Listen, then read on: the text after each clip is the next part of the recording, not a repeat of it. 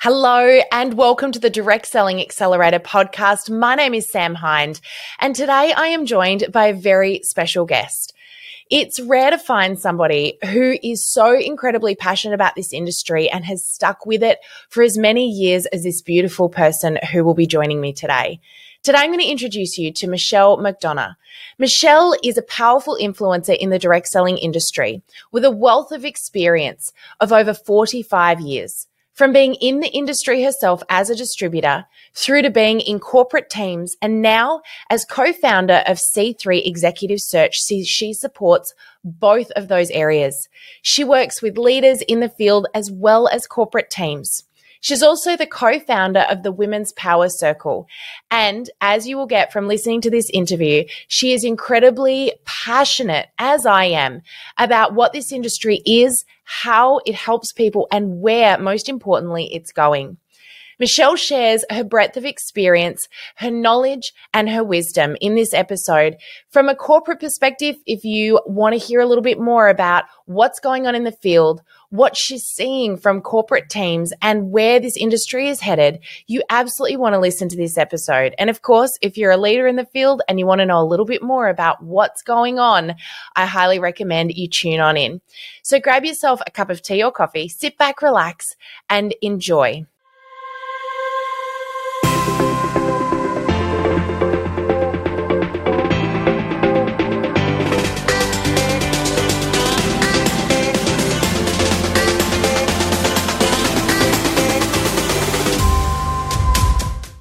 Well, hello there and welcome back into the Direct Selling Accelerator podcast. I'm joined by the amazing Michelle McDonough. Welcome on in, Michelle. It's so great to have you joining us today. Hi from California. I love this. I love the fact that we get to do this from afar and you're on the other side of the globe. You're on the other side of the day as well, but amazing how technology allows us to have this chat. So I'm really grateful to have you here. Yes, amazing. And it's amazing that we can coordinate all this. That's great. Yeah, I can't say we did it well. We've had so many backs and forwards with the time zones, but we made it. And I'm so excited for this chat. I know this is going to be a really powerful talk, Michelle. We had the pleasure of meeting a little while back, and you have got so much amazing experience, knowledge, and understanding for this incredible industry. And, you know, obviously you are co-founder of C3 Executive Search, which we've already talked about, but you're also a veteran of this industry. You've got over 45 years of experience in direct selling. Do you want to tell us a little bit about your background so our listeners know just a little bit more about you before we get stuck in? Absolutely. And I always want to make a disclaimer. I started super, super young because 45 sounds like a lot. I just adore this channel, and I started, of course, when I was very young. And the way that I came into this channel was via the sales field.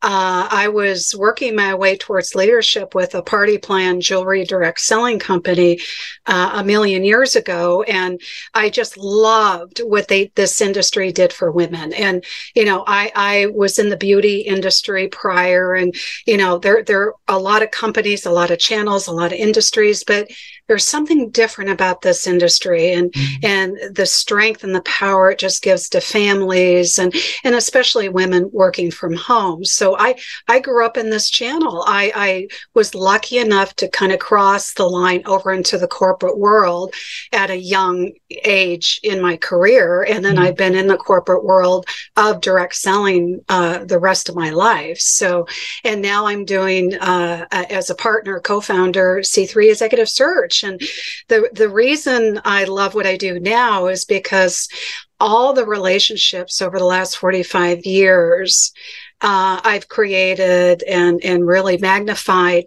come into play with what I do. So when a client comes and they want the best of the best of the best, you know, my partner and I, we know how to find that person, and we have our relationships that help us. So, and we stay very active in the channel. That makes us different from other executive search firms, you know, DSU, DSA, and everything going on out there.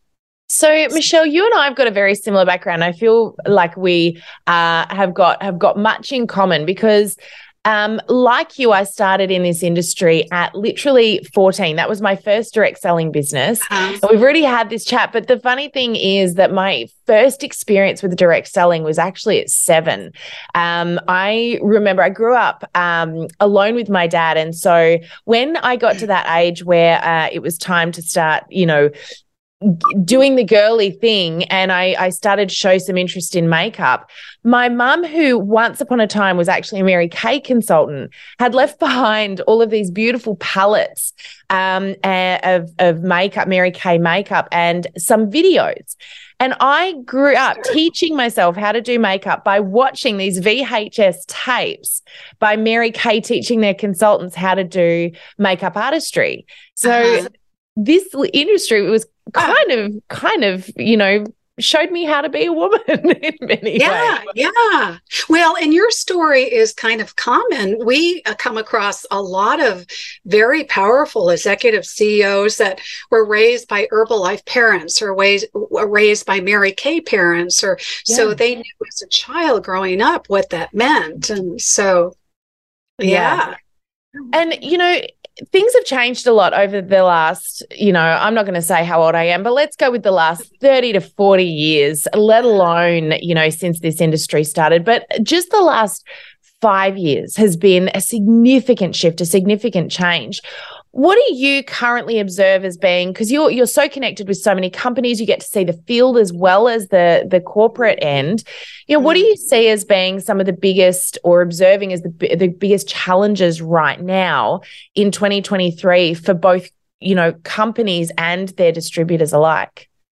Well, this industry changes every day, and because of COVID, it just changed tremendously, and it's changing this week and next week, and so that's why it's so important to keep current, because what was popular 3 months ago is not popular now. But I would say, and I actually made a list. As you probably aware of, compensation plans, whatever way the field is incentivized or paid or whatever, is changing dramatically over to affiliate programs, and cutting back from the you do this, you do that, and 5 levels here and this and that. So it's become more simplified, so people are not as confused when they come into the business. And the process of onboarding employees, you talk about the last couple of years working remotely. There are executives who can't work remote. They're used to a physical team. And so that's been a real shift. And then the managers managing a team that is in another state via Zoom. And so they're having issues. So that whole process has changed. And of course, now in the last couple of weeks, a British company did a big study showing that 4-day work weeks create more productivity and less stress. So now we're looking at a different work week. And so a lot of companies are asking their employees to come back because they feel the culture has been affected without having these people here. And then, of course, we're going digital, paper, brochures and whatever, everything is just going digital. So it's easier. Social media has played a big role. And with social media, you've got to look at the legalities because you can get yourself in trouble. And so that's become an issue as well. And cultures are changing.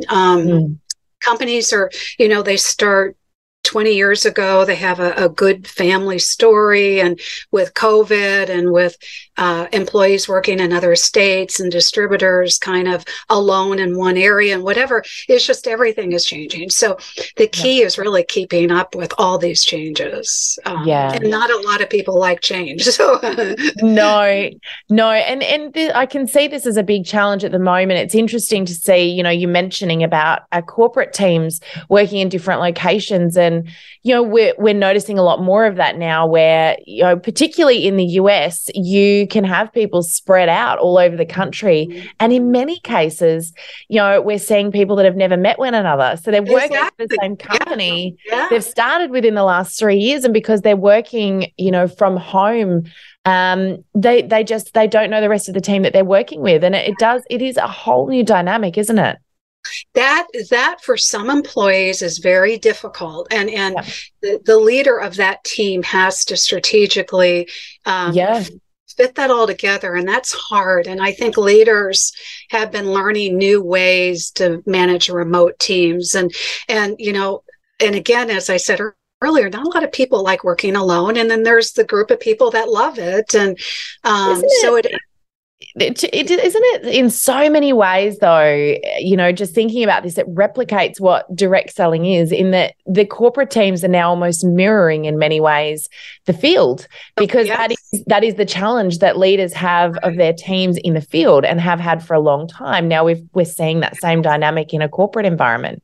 Exactly. And good point, Sam, you brought that up, because I think companies, I'm hoping they realize that they can use what they gain with the employees also with the field. And it's definitely, when we've placed candidates, executives, I should say, that have never met the team or the owners of the companies. So, there was a time when travel was absolutely forbidden. So everything was done, via Zoom. And there's a little bit of a physical relationship on Zoom. But, there were times when people made hires and they've never met them in person. So, yeah.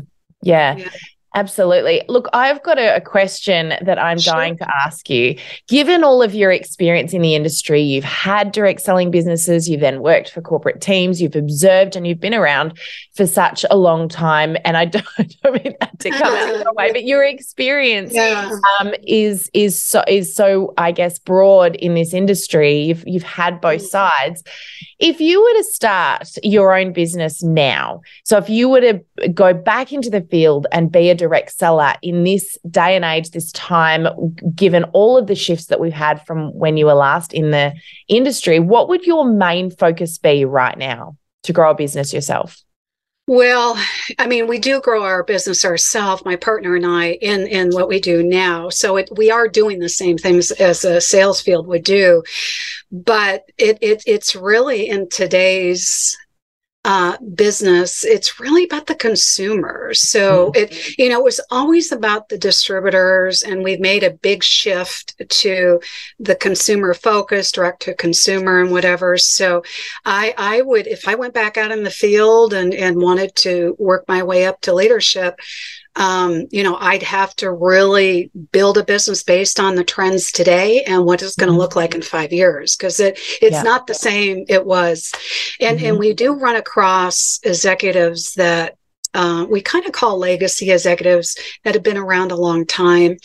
And they're very used to doing things, the way they did it 30 years ago. And it's really, a lot of pushback to change, isn't there? Yeah. And it's really, and it worked 30 years ago, but they come in and try to, and it's really kind of a shift, and, for everybody, because it worked great then, but it probably work today. So yeah, absolutely. So speaking of which, you've just mentioned the shift over the next 5 years, and I want to talk to you about the demographic shift in a moment, but what do you foresee coming? What changes are you preparing for both your clients and also you as a company? How do you see this industry changing in the next 5 years? Well, as I mentioned, the areas that are changing dramatically, companies are trying very hard to stay on top of what's right, what's wrong, what other companies tried, what failed, what are new companies doing that is working, and holding on to the story, holding on to their culture. And so it's very scary for a lot of companies, and legalities. We've always got government agencies keeping an eye on our channel, so you got to be super careful about what you do. And so it's really, really tough, and but you got to stay ahead of the curve. So as I mentioned, it's all about the consumer. It's making that shift and making consumer programs work, and that consumer journey, whether shopping through the shopping cart, what that looks like, everything.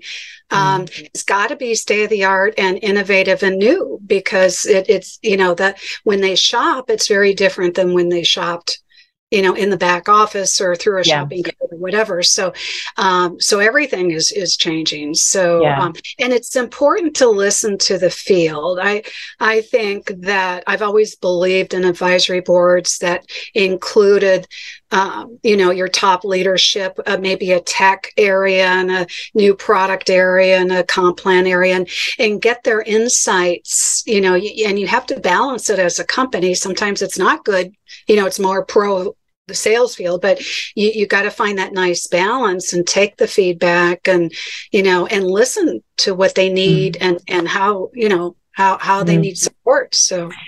And I notice more and more you talk about listening to the field, the disconnect that we see between, and between corporate and the field. I think that a lot of what is assumed by head offices is needed by the field, in not all cases, but in many cases is quite different.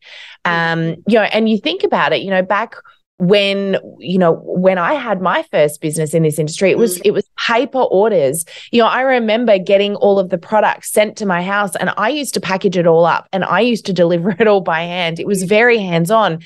And in so many ways, that's what made the industry beautiful, because it was so connected and so intimate and so relationship-based. Yeah. But now, whilst we've got the convenience of online, we have to find ways to make that connection in other ways. And we're seeing a lot of people in the field using that convenience to disconnect. And that's not what the industry is about. And it's causing, I really believe it's causing a shift where our industry is losing in many ways what makes it so special.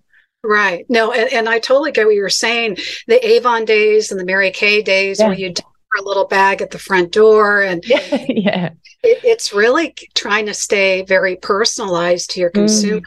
I buy my clothes, my makeup, my skincare, my vitamins, everything, jewelry, everything I do is direct selling. And I do have a couple distributors that will call and check on if I need something and they just send it to me in a gorgeous, container bag with a little note and a little chocolate and here's what's coming up in the next 2 or 3 months as far as specials. So that so personalizes the experience. And it's kind of ironic.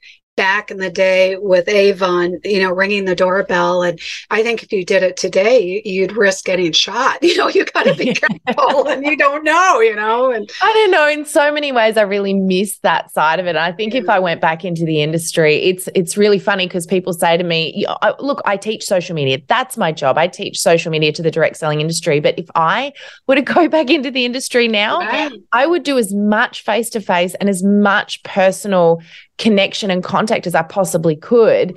I wouldn't be using social media as a primary tool. I'd be using it as a tool to complement that. But I think I'd be going back to that face-to-face, and what you were talking about, that element of getting something in the mail that's personal is so powerful, and yet I think so underrated by corporate as much as the field. And, I know that from a corporate perspective, we're looking at simplifying and streamlining because we want to reduce costs. We want to increase, orders. We want to, take away the barriers. But by doing that, we're also reducing that relationship building opportunity as well. And it's just a difficult balance. And I really sense that that's a challenge at the moment. It is tough. And when you start out in an industry and did things a certain way and then it's changed. But I always believe I love bringing people together and having a little party and whatever, that physical connection. And everybody is actually, the excitement level is so high, they're selling each other. You don't have to do anything really. And I think at some level, parts of the country, obviously with COVID, it's different, but it's obviously better now. But, in the Midwest, the kind of in the central part of the country, people are still doing that. They live in smaller communities. They all know each other. And, And what I've always, when I was consulting, what I always liked doing was creating some sort of philanthropy program where all of these distributors in these little towns could pick a place every month, whether March of Dimes or cerebral palsy or muscular dystrophy, something in their community. And then the company would send the check to the distributor, and then the distributor would go make the donation, and they'd be in the front page of the local newspaper. But it gave them so much power because they were so community driven. And parts of the country are doing that. COVID kind of threw everybody off, but yet I do think I do think a lot of areas really didn't wear masks like the bigger cities did. And so they just went on with life and whatever. So, but that it is a different, you're having a digital relationship or a social media relationship. It is very, very different. And, yeah, absolutely. And I think your product has a lot to do with it. It's different. Where I buy my cosmetics, she kind of puts the colors on her hands, and she does that big visual thing, and so it is very different when you're doing all that online. So the product, of course, is drives how you do that. So of course. And so let's just talk about the demographic, because you and I have had a conversation about the demographic shift over the last few years. Let's just have a bit of a chat about that. How do you feel the demographic is changing, and how do distributors adapt to this? Because we've got, you talked before about the people that don't want to change because they've been doing it the same way for 30 years, but we're seeing a big shift of, the Gen Zs and the millennials, et cetera. Well, millennials are kind of old. I feel like we can't call them the newbies anymore, but the Gen Zs, et cetera, coming through. And, what does that mean for distributors now? Because it's a very different ballgame, very different expectation. Well, studies show, and if you think about it, studies show that we recruit and sell to like people. So I'm a baby boomer. I get along better and work better with baby boomers. For me to go to a Gen Z and maybe a millennial, whatever, a millennial might be easier, but they talk different, they communicate different. You have to approach them different. The words you use are different with a Gen Z. So and it's always difficult, because when I worked with clients and we kind of did studies, somebody in their 50s, they their whole organization was basically like people like them, their downline or their group. They didn't go out and try to get a 22-year-old and whatever. So to widen, companies are trying to go deep and wide. They're trying to get everybody, and you communicate different with each particular age group. So they've got to be texting or content or digital or conference calls or live Zoom calls, whatever. So you got to kind of do a little bit of everything to reach everybody. And if you don't, and if you stay the same way, they won't shop with you. I forgot which generation. I think it was Gen X, where they're very driven by charity, philanthropy. And if they don't see that a company gives back to their community, they go somewhere else. So you got to kind of know, and and that's so very true. I guess the thing with distributors is there's a very different focus there. Like, a distributor is going to need to identify who they best communicate with and really niche down on that.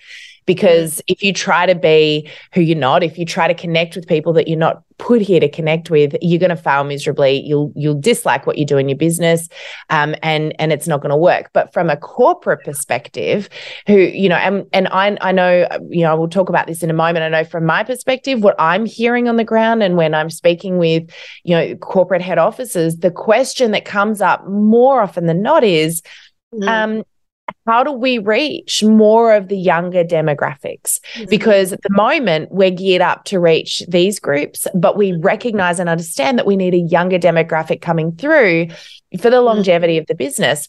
And that's a really good point you make, Michelle, that it's about having those different ways to communicate and those different ways of branding yourself so that you are tailoring to all those different age groups, because we're talking very different needs, very different values.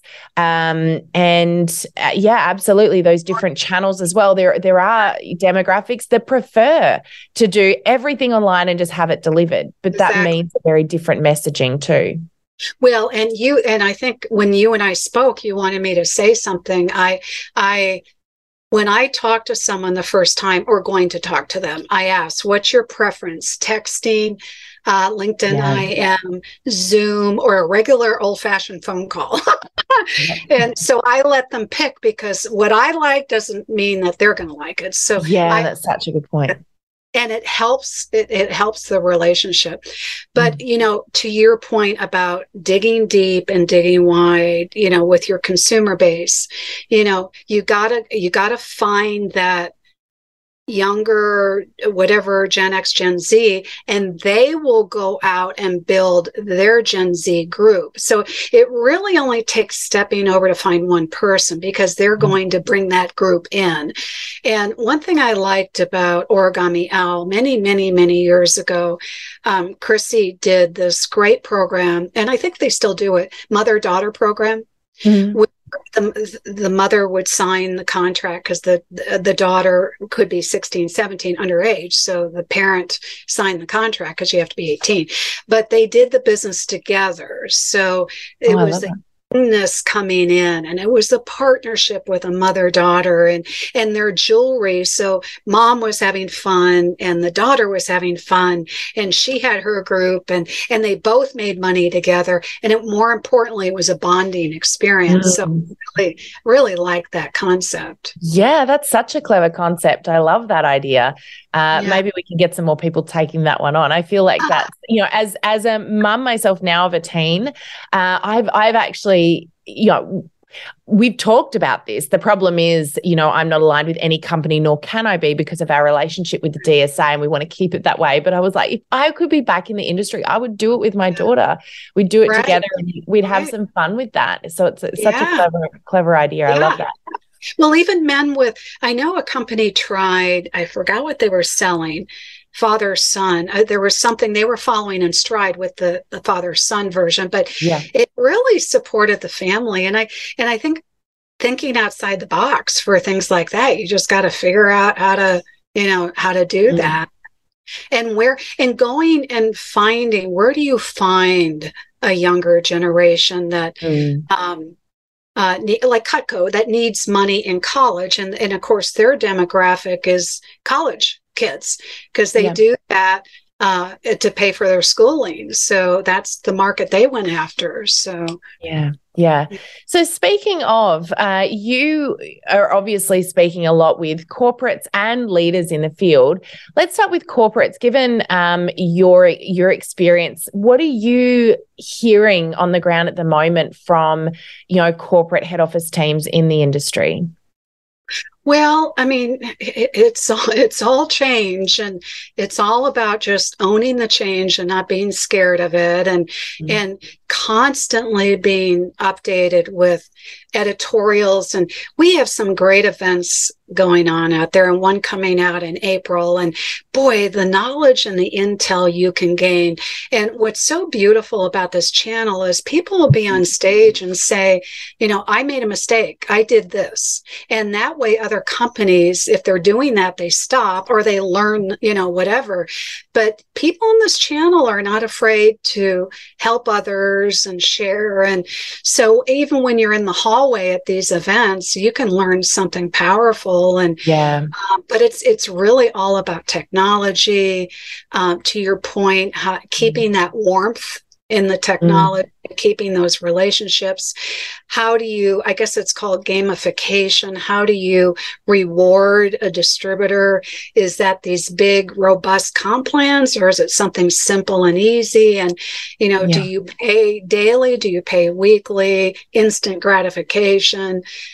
So it's really just keeping up. And that's why I always say, create advisory boards and listen to your sales field. And I think you'll get your best ideas from them.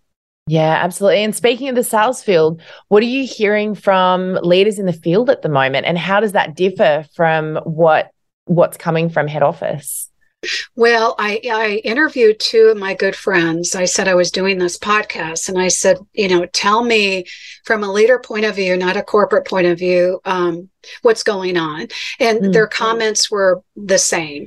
It has changed. You got to study and work and go with the change. And both of these people, I would say, 45 up, and so they were not, they had to learn how to use technology. It was a little different than what they were used to. So they're out there and doing reels, they're doing things that they never thought they would be doing, and their business is doing well. So it's really learning on what's needed and doing it. And it's scary. And, you get to these baby boomers, and sometimes technology is kind of, scary. Yeah. So yeah, absolutely. The thing is, though, and this is, we saw people embracing it over COVID, and we saw people say, hey, I've got a choice to make. I'm going to lose my business, or I learn what I don't know, and I finally embrace the technology. And I don't know if you saw this, but I certainly did. I felt like a proud mum watching so many people step into that. But as soon as things loosened up, we saw another separation of groups. We saw the group that went, I'm going to take what I've learned and I'm going to grow on this. And we saw another group of people going, I'm going to go back to what I was comfortable with. And I'm just going to put to the side all those things I had to do and I had to learn, because it just felt uncomfortable. And we're seeing that growth happening for actually a much smaller group of people at the moment, because our toughest time has not been during COVID. It's been on the other side of COVID. It's that small group of people who have gone, I'm going to take what I was learning and I'm going to build on that. And I'm going to stay in that discomfort, particularly that group that are sort of 35 plus, really, that didn't grow up like you and I. We didn't grow up with technology at our fingertips. I think the most I learned at school, Michelle, was how to send a Hotmail, how to set up a Hotmail email and send an email. And I learned that in year 12. So when it comes to technology, everything that you and I and anyone our age and up knows is essentially self-taught. Yeah.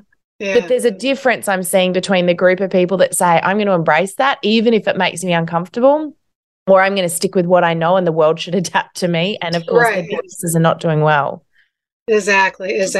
And, when you bring, and I still think I'm the only AOL person out there in the world. I'm still, on AOL, but I do think that from our point of view, C3 Executive Search, because of COVID, a lot of employees refuse to go back to the office, and they will not take the job, or they'll quit. And, that's huge, because they were in the corporate environment for so long, and now they find they want to be home with the kids and the dog. And so companies are dealing with that too. So, So given the what you've been listening to, what you've been hearing and seeing, and the experience that you have, and obviously you've got amazing experience from a HR perspective, a hiring perspective, and you're seeing new teams coming in. We've seen a lot of new people come into play in the corporate environment over the last few years.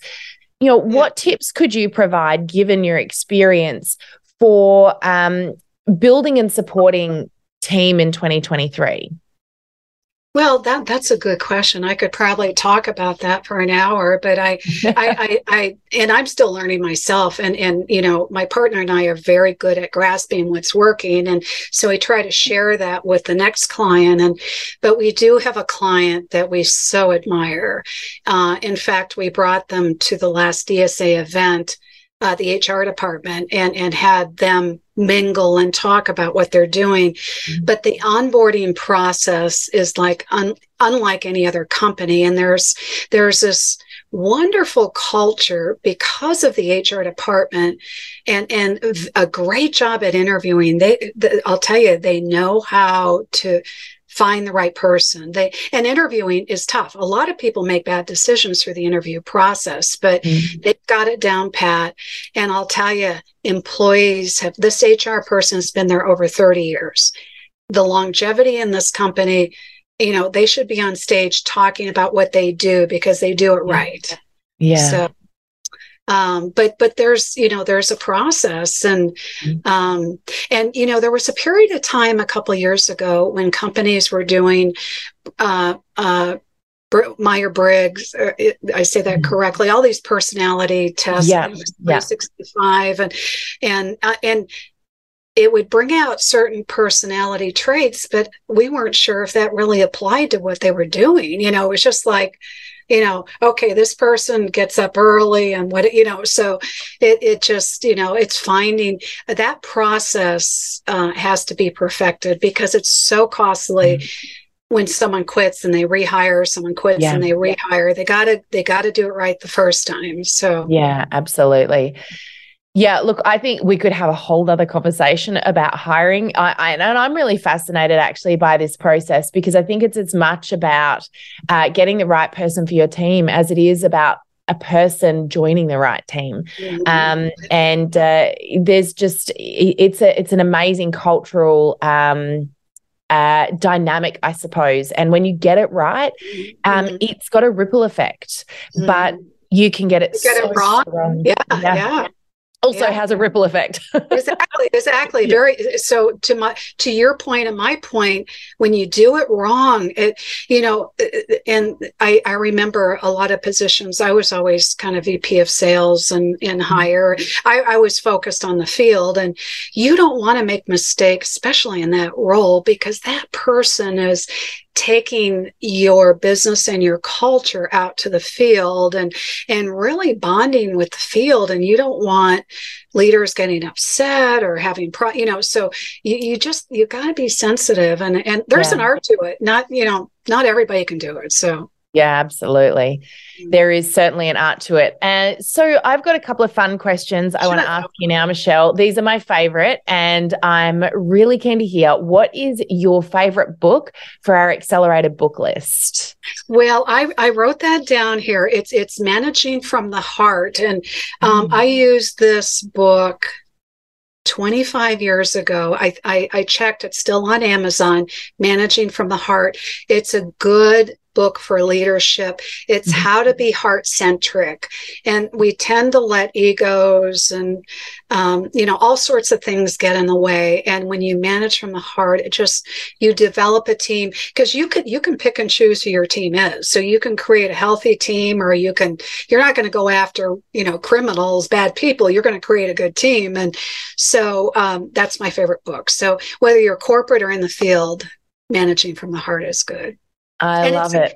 And it's good training. So use that book and then create a training curriculum for your event, because it's great for that. So, and I gather that this book is potentially great for both leaders in the field as much as leaders of teams in corporate, right? Exactly. Both sides. Yeah. Love it. Okay. So next question, if you could have a superpower, any superpower, what would it be and why? Yeah, I thought about that question, and my first response was not to age. I love that. So, stop and whatever, but that's not a superpower. That reminds me of that movie, The Age of Adeline, which actually looks like it's a great movie. If you haven't watched it, watch it. Right, but at the same time, I feel like that would be torture at a point. It is, because all your friends pass away. And then at the end, kids, everything. Yeah. Yeah. But I knew that was not possible. So I would say. I didn't say it had to be a possible superpower. Right. So be visible. Invisible. Then I could, just go into meetings, whatever. Like, how would you use that? I just imagine kind of gone into the locker room at that. Yeah, anyway. Right. So be a fly on the wall at meetings. I love that. You could really think up some cool places you could be and meetings you could listen to. I think, political meetings, all sorts of fun things there, right? Go to the White House and totally. Yeah. Be a fly on the wall there, right? And okay, so next question, what's your favorite quote? Well, my favorite quote is, I say it to myself all throughout the day, is when, because sometimes you have stressful days, and I find I'm kind of back to back to back, and I stop and I breathe and I say, breathe in faith and breathe out fear, because you want to get that fear out and bring that faith in. So I breathe out, breathe in, breathe out, breathe in, and then go to my next call. So yeah, I love that. Such a good little reminder. Very powerful, very powerful. Yeah. And last question, my absolute favorite question is, if you could go back in time and say one thing to your past self, what would that be? I often wonder, and I see, young, gorgeous young girls walking around and just say, whoa, keep those beautiful legs, and all these things that people told me, and I go, what are you talking about? And just watch out, you're going to age. But I would say, hold on to a sense of confidence, because as a young person, I think you're still creating that confidence. And I love Jane Fonda, and she says, now that she's older, she could give a what on what anybody would say about her. She's just got that confidence level. She could conquer the world. And so I would go back and say, be confident.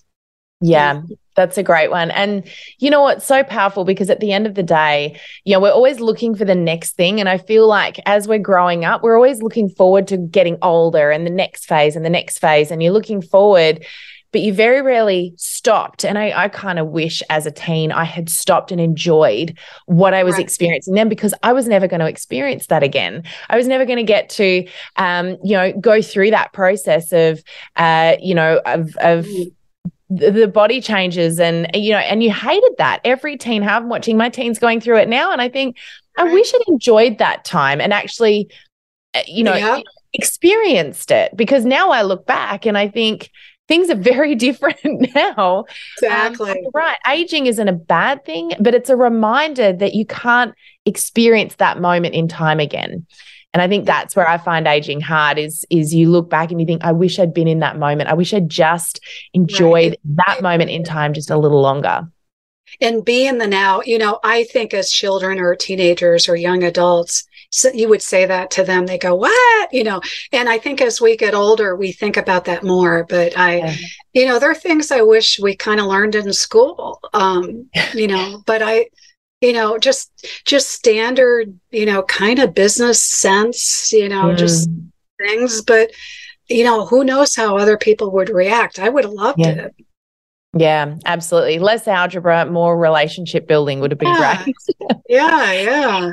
Well, this has been really great chatting with you, Michelle. Thank you so much for taking time out of your busy day from all the way on the other side of the globe. So thank you so much for joining me and sharing your knowledge and your wisdom about the industry. Your passion is really infectious, and I'm really grateful for you today. So thank you.